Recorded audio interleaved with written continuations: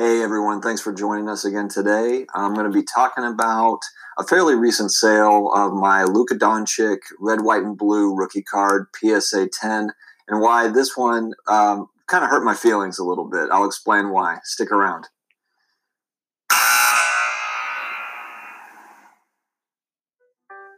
For all the sports card investors out there, you are well aware of the dramatic ascent of Luka Doncic cards over the last 6 months, 6, 7 months, I would say. And what was funny is I remember feeling like Luka Doncic rookies, just because he was hyped up coming in, we kind of felt like they were already priced high without having any clear vision of how high they could actually go, especially with some of the PSA population reports that are out there. It's really just a shock, just how far that they've gone. But he just took the league by storm.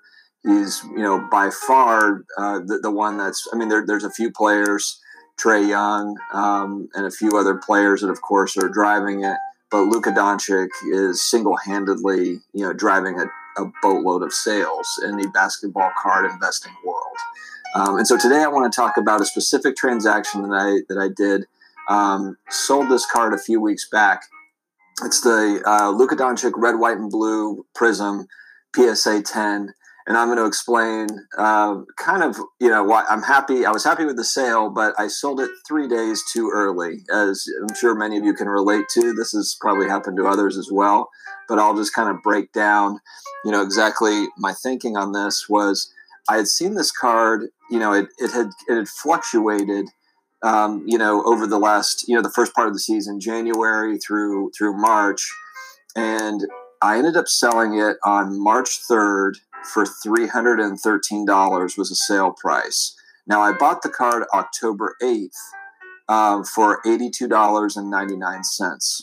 And so, when you take that $313 and then you take away the 13%, 10% for the eBay fee, 3% for PayPal, you come with $272.31.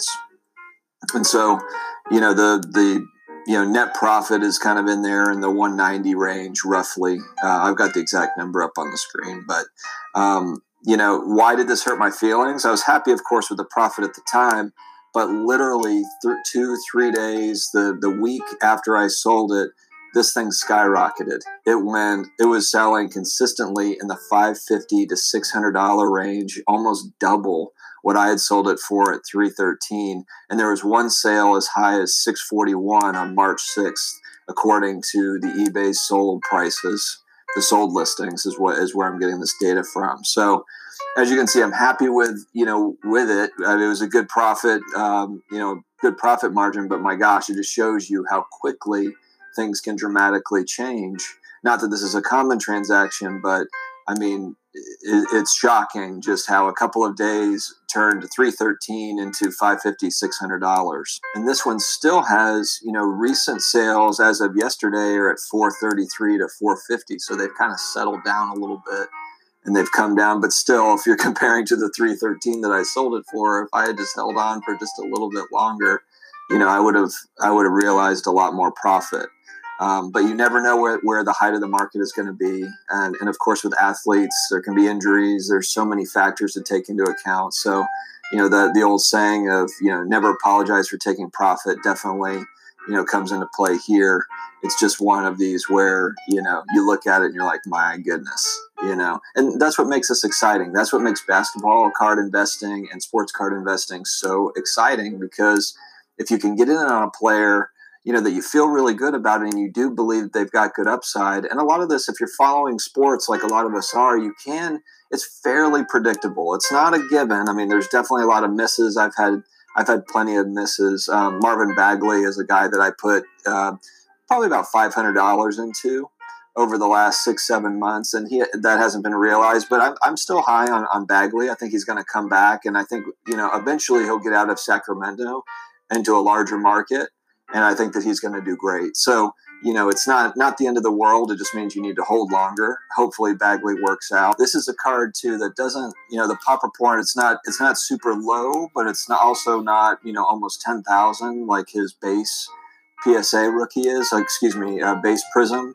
is. And so, I feel like that there's some lasting price stability with this one. It's not a super rare variant parallel, but it's a good long-term card in my opinion, compared to, a more base card.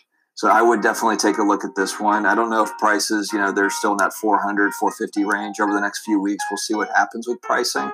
The economy doesn't look like it's getting better anytime soon. So let's just see where it goes.